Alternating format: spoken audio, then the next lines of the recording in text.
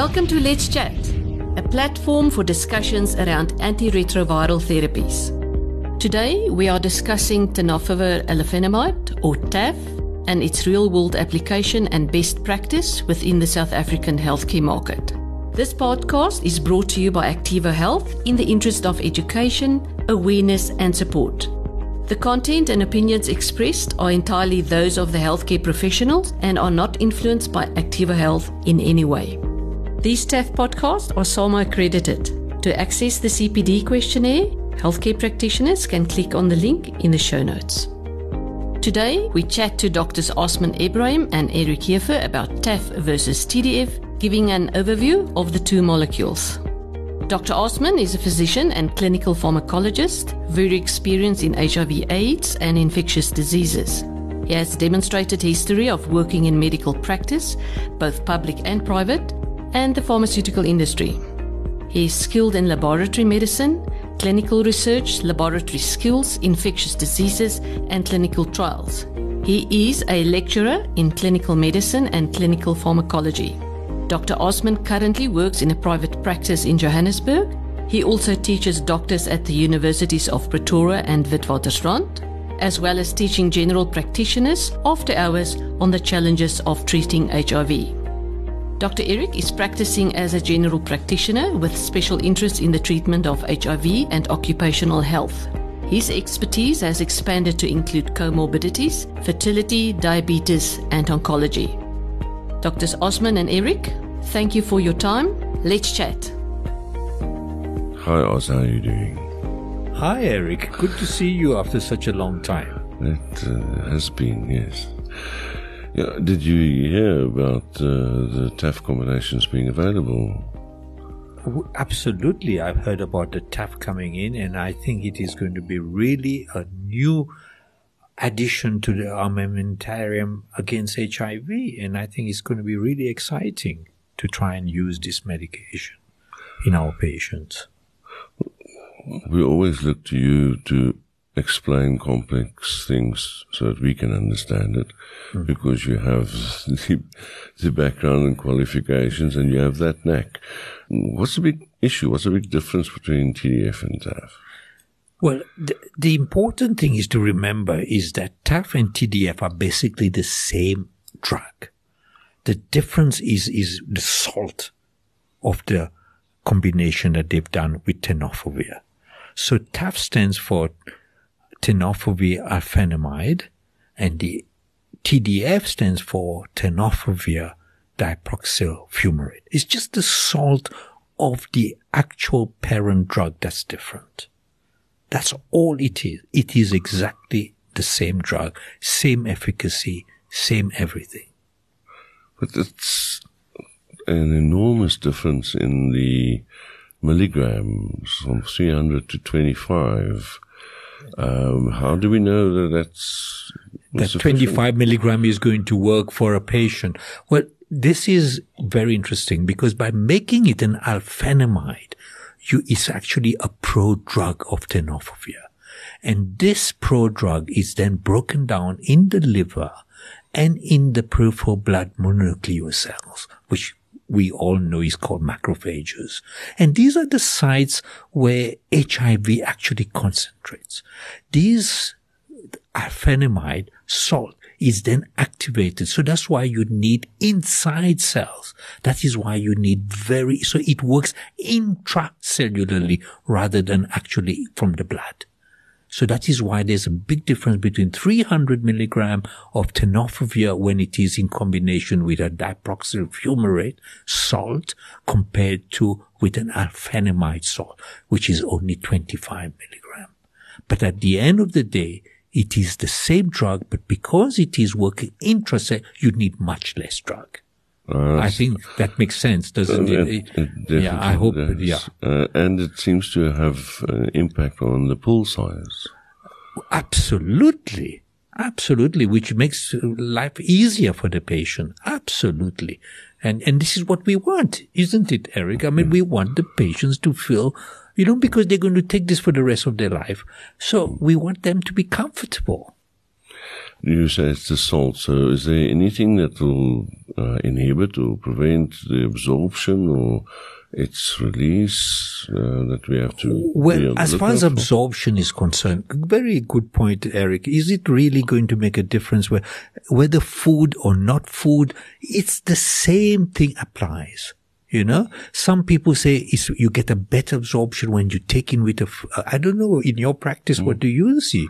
I mean, I tend not to worry about, because once we make food a fixation about taking a drug, it adds another element to a patient's adherence.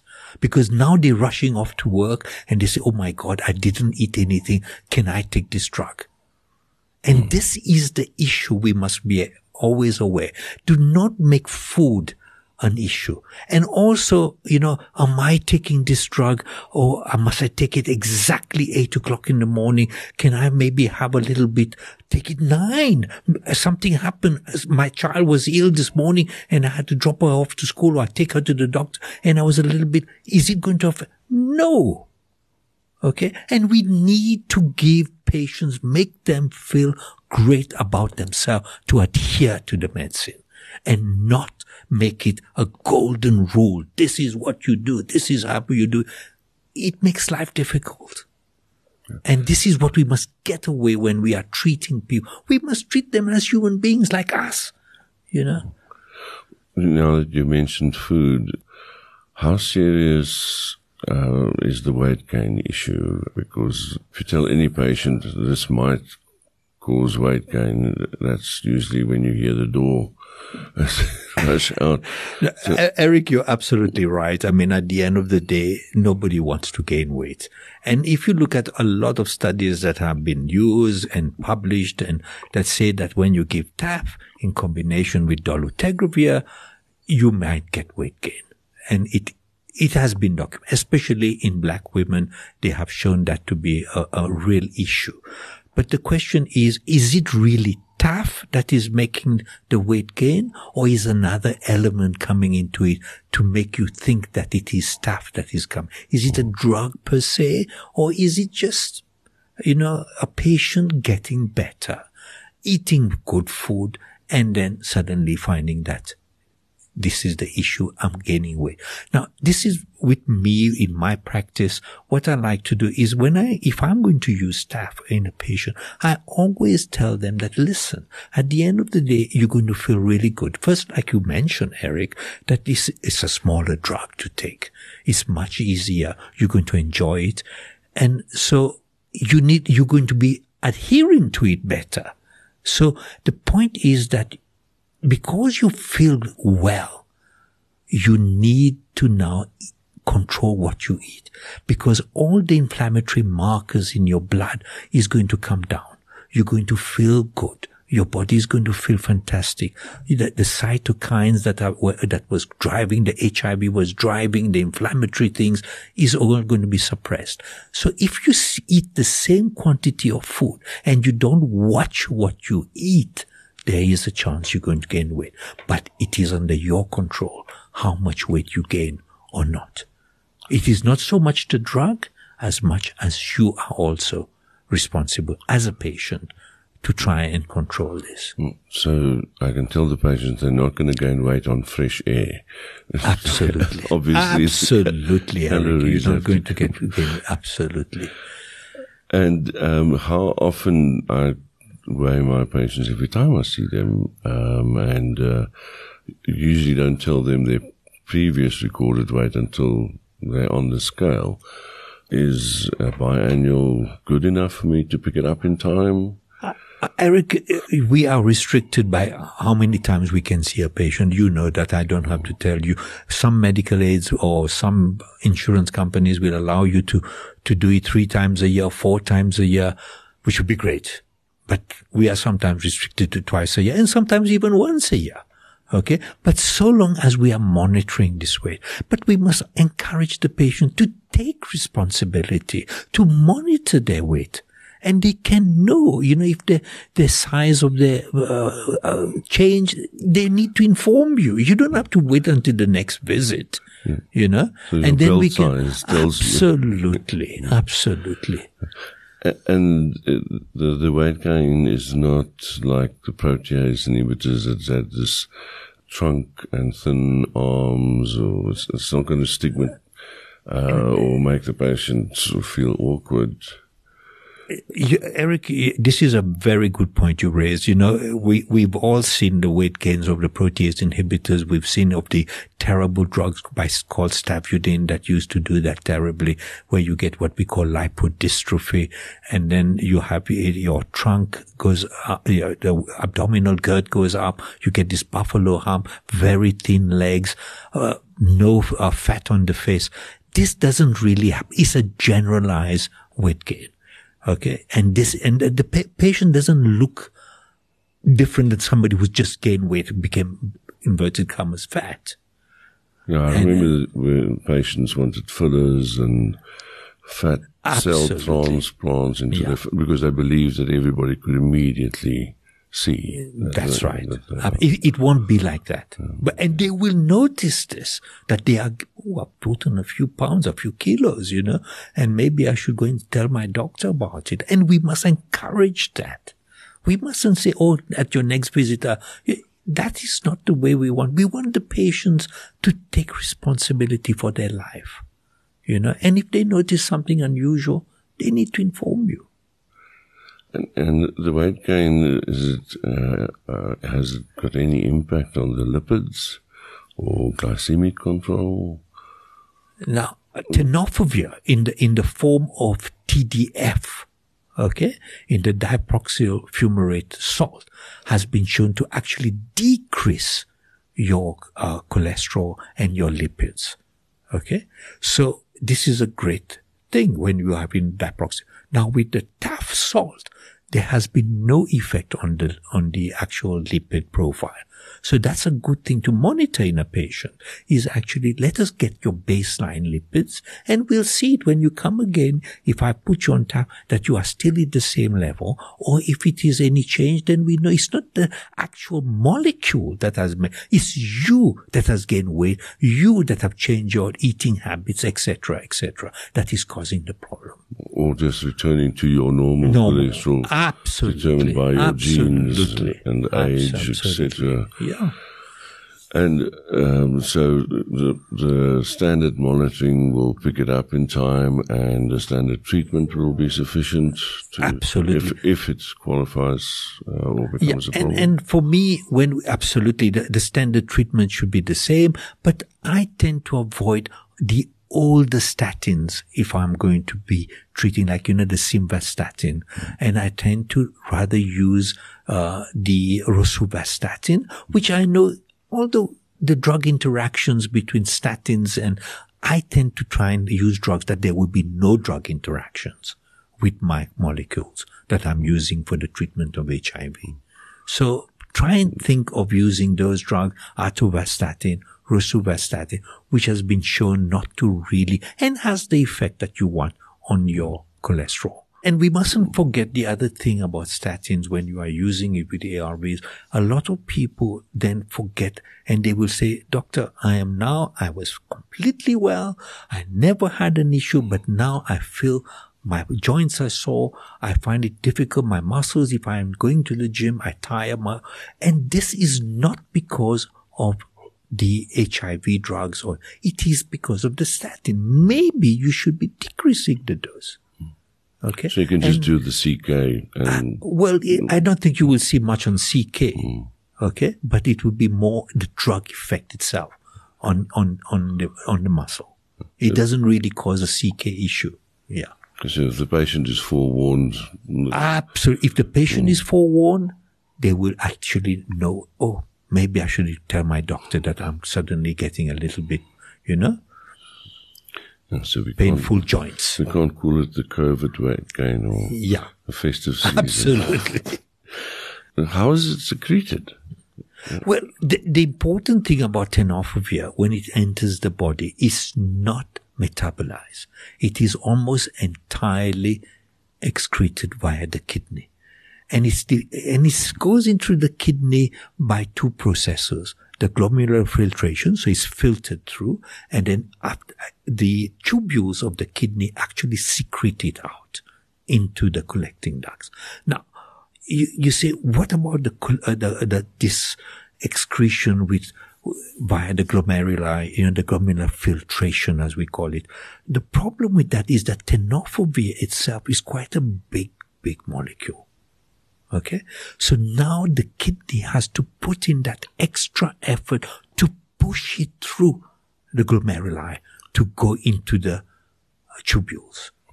And that is where the problem is that this extra work on the kidney can perhaps cause a strain on the kidney. At the same time, when it reaches the tubules, they have to be actively secreted into the tubules by special transporters.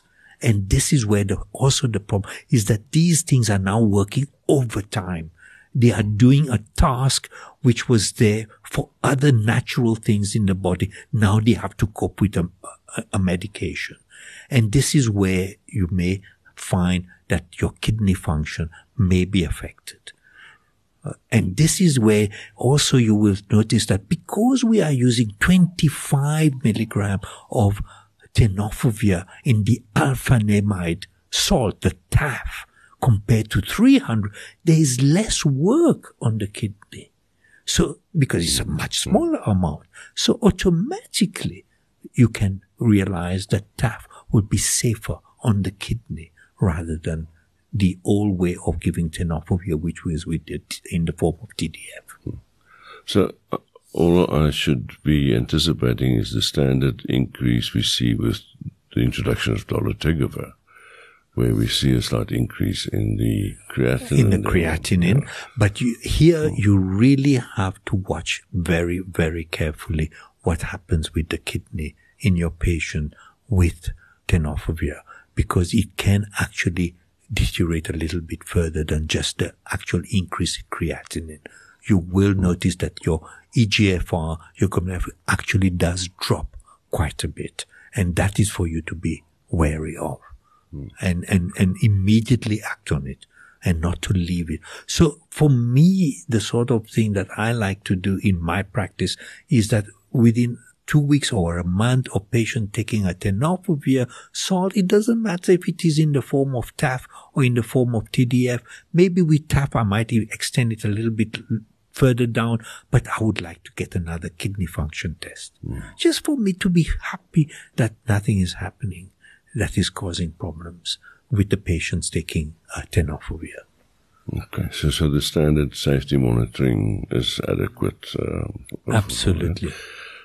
And remember, most of the medical aids expect you to do these monitoring tests when you see the patients, either twice a year or 3 times a year or 4 times a year. They would include that in the benefit of the patients, that you monitor the kidney if a patient is on tenofovir. Am I right? I'm sure that it is the correct thing, isn't it, Eric? Yes.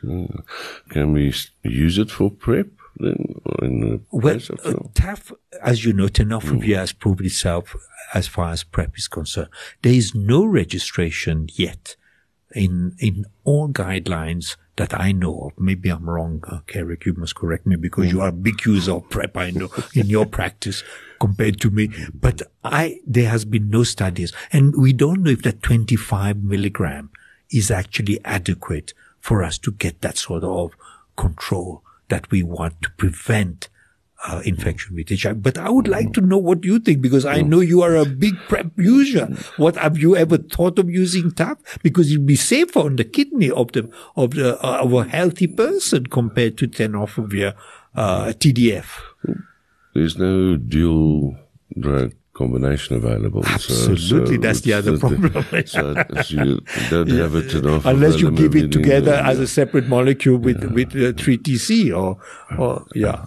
I think our patients have become very, they expect a simple one tablet, the fixed dose combination.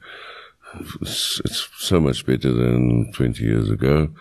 I doubt it is for PrEP going to be splitting it up, and there might be some other cost implications then as well. That is also very true. I didn't think about that. You're right. You're absolutely right. It will add to the cost, and it acts an extra tablet as well to take, which it makes it very uncomfortable. And would you have any preference between a TAF-L or TAF-F? You see, emtricitabine or lamivudine? Is there any?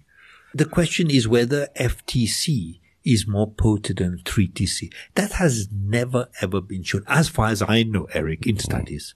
Okay, so I have no preference. The only thing that will make a difference is price. To be honest with you, you know, if the price is better for the patient, why not? If the price is better for the medical insurance, why not? You know, but as far as potency is concerned, not really. Yeah, no, lamivudine and FTC has been with us for so long that, and we've always considered it to be interchangeable. Yeah. I'm not. There's only the skin darkening that might. Now, that's a very interesting point. Tell me a bit more, Eric, about the skin darkening, because you know this is a subject that a few patients have raised it with me, and I'm a little bit wary about this because I've not really been able to pinpoint if this is really a tenofovir effect. So please tell me more. I'm very interested in this now. The first problem is when people read the packaging. So. Oh, okay. And then secondly, we've got so many shades of color per season.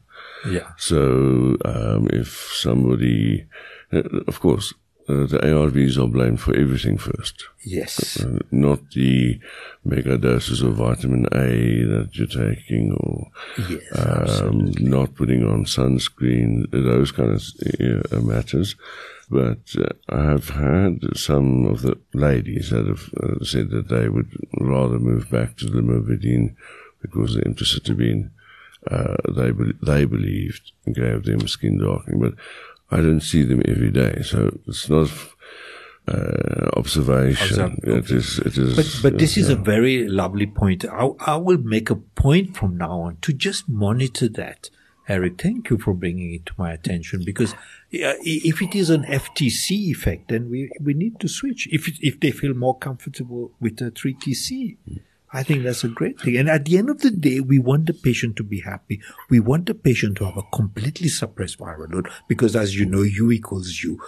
And at the end of the day, if we can prevent the transmission of HIV, we must do everything to make that patient adherent. And this is a small thing, like, even if it is not associated with the molecule, we need to take that into consideration if they feel this is the issue. No, I totally agree with you, Eric. I will definitely try and do that. I wish I can find the beautician or the hairdresser that's behind the story. But the damage that a single tweet can do, doubt that it can cause is sometimes unbelievable after all the effort putting in and getting somebody comfortable that this is the cutting edge combination, and that's why it's going to be good for you. So if I've got somebody that is starting to show signs of tenofovir, or if I suspect has got tenofovir-based renal damage, and I put them onto TAF, is it reversible? In my experience, okay, if somebody has got a tenofovir renal damage, it's best to change the molecule completely before you reintroduce TAF. Just let us be 100% sure that both of them are being secreted. And like I explained to you, is glomerular filtration, and we don't know which one has gone wrong. So best take it out, get the patient settled, get that renal then reintroduce, not with tenofovir TDF, but tenofovir TAF. That might then answer your question, which one caused the problem, rather than just do a quick switch. Oh, it's okay to use TAF in renal failure. I find it's either the paracetamols or the NSAIDs, which we don't realize. Exactly, that could have, There are a lot of things that interact and cause the kidney function to go off. And rather get that kidney completely settled back to its EGFR that you think is appropriate for the patient, then we will think, shall I change? And so many of these gym pre-workout things contain creatinine, and exactly that's exactly what is causing the whole problem. Absolutely, you are spot on there. The comfort of being able to take a history and eliminate other possible causes. I find that because there's legio other causes for it, that I don't accept that it's always the ARVs first.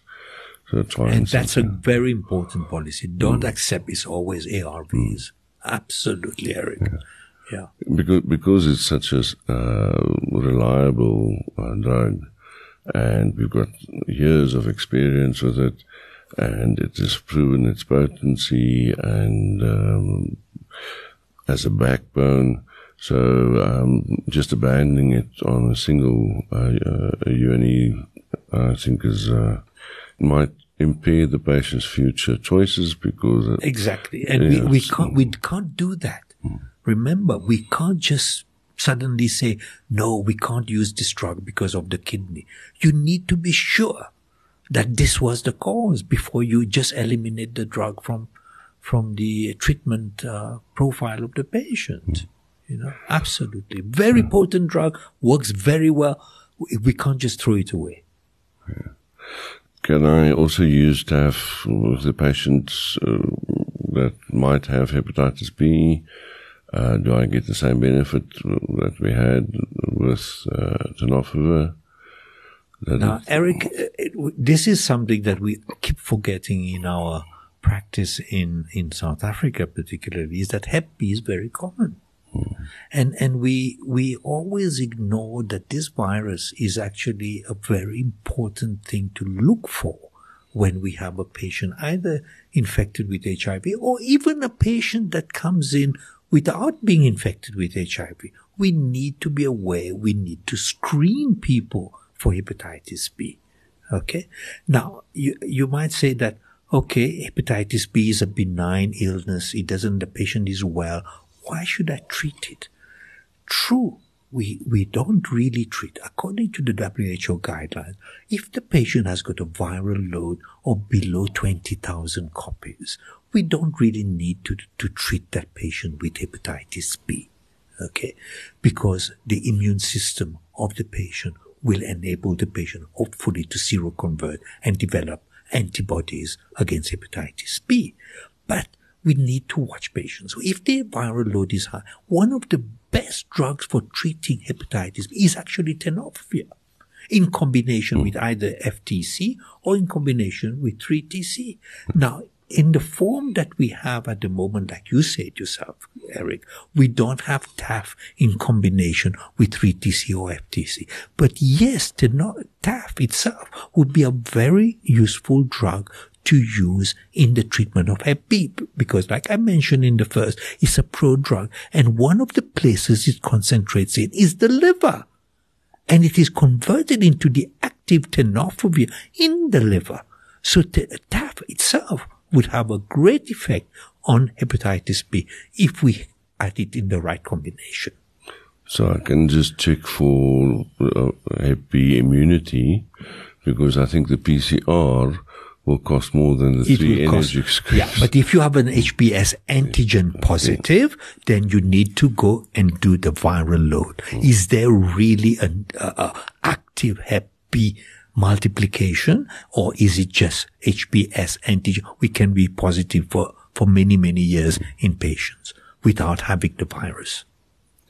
Yeah, I find that although I give the patient 3 scripts for 0, or the first injection I give, and then the second one a month later, and then the last one at 6 months. And this is the thing, we don't do that so much in this country.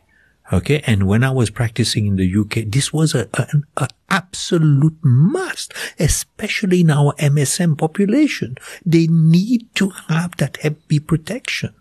And we don't do it enough. We don't vaccinate enough. And this is something, if you don't have immunity, vaccinate your patient, because we're preventing problems further down the line. And this is great, Eric. This is the way that's the correct way of practicing. Absolutely correct. Yeah, well, TAF is a huge step forward, but the next step, next big change will not have any tenofovir. So we might as well start screening and vaccinating now for that day that we absolutely not use it in mainline treatment. So it's fine to start the patient on it, and I can switch my patients that are stable and suppressed. Definitely not somebody thinking that it's going to be more potent. Don't do it for potency. Yeah. Absolutely correct. Okay. Yeah.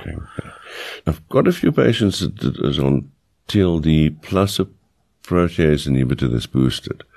So would that have an effect as well? There is a problem with the boosting, but I'm thinking of actually a boosted tenofovir at 15, TAF at 15 milligrams is the way it's renal protective, but we don't have that formulation. But the boosted PIs, I think, is probably more leaning towards an additional weight gain issue. Well, there's two things here, Eric. If you look at a protease inhibitor, the first thing we need to understand is what is a boosted protease inhibitor, is that it has got that Novia component. And what does the Novia component do to the kidney? Okay? And this is something most people forget, that this Novia component affects the drug transporters in the kidney as well. Okay? They inhibit those drug transporters in the kidney as well. So now when you have a combination of tenofovir with the protease, which yes, we tend to do with the old salt, the diproxyl fumarate in certain patients, we need to watch that kidney extra careful. Okay? Because now in fact, in the old protease inhibitor, which was lopinavir, it was notorious to cause damage to the kidney with tenofovir. It accelerated that. Now, when we have TAF, which is, as you know, is 25 milligram, and now we want to use it, we need to be aware suddenly the level of the alphenamide salt is going to increase, and we might precipitate toxicity of tenofovir. So we need to be aware we should not be using TAF, okay? Because a lot of patients, for example, have got darunavir boosted with acriptega or one of these drugs. I'm just mentioning a trade name for now, but one which has got a TLD, which is acceptable. Because we have found, according to the resistance profile, this is the best treatment to use. But we need to be aware we can't do that with a TAF DTG combination and put that together with a protease inhibitor, because it will cause toxicity of the tenofovir. Thanks for clearing that up for me. The final question before we break is the resistance profile the same?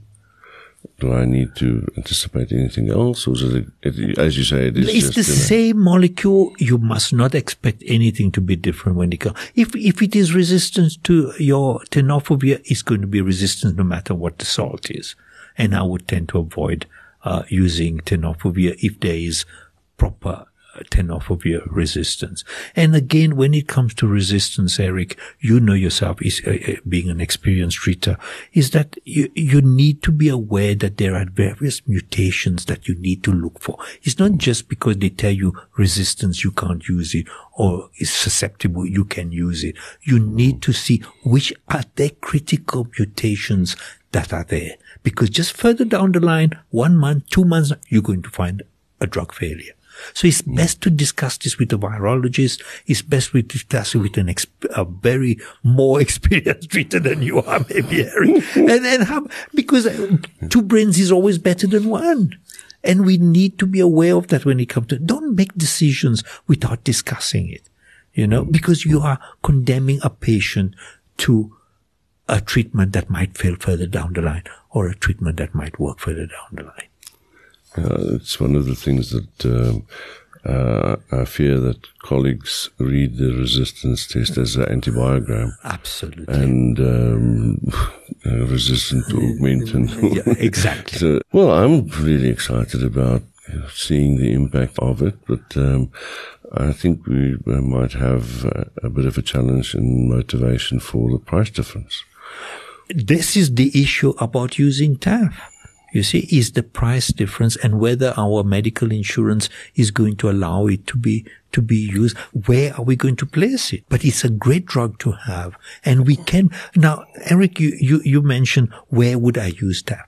Now, one thing that I have found, and I have done it already in my practice, is that when we had renal problems, okay, we used to switch patient to abacavir combination. You know that, I don't have to tell you. And for me, what this has added is that it has now allowed me to use a tenofovir, which, as you know, inverted commas, is a bit more potent than abacavir. And abacavir, as your patient is getting older, can develop cardiac issues as they get older with abacavir. So now we've opened the door. We've got a place to use TAF, and I've successfully done that. The medical aides have never ever complained. You say, I want to remove a patient from an abacavir combination to a TAF combination. They told me, no issue, so long as my EGFR is not below 30. Yeah. Okay, so this is a great place to put your TAF. Is, if you feel that abacavir is an issue in your patient. Yeah, because the HLA-B57 that's another issue. Another which was you've got to motivate for it, and I think it's 1,400 rand. Exactly. Exactly. So now you've got a combination that you can use without having to worry about it. And it's still not a guarantee. That something can't go horribly wrong. Yes. Yeah. Well, as always, it's a great pleasure spending time with you. Your wisdom and that you're a great teacher. Thank you very much, Eric. I enjoy talking to you because we've been through a lot in HIV over the years, and I know I learned a lot from you as well. It has been exciting, but I think our patients need to hear that we are staying up to date with what is the latest in therapeutics. That's the whole point. And that the perception very quickly arises that we're a third world country, and thus the whatever the state guideline is the cheapest there is. And that's the best the best treatment. We must get away from that. We must use what is best for the patient. Absolutely. Eric, well said. Thanks, my friend. Have a lovely day. Thank you.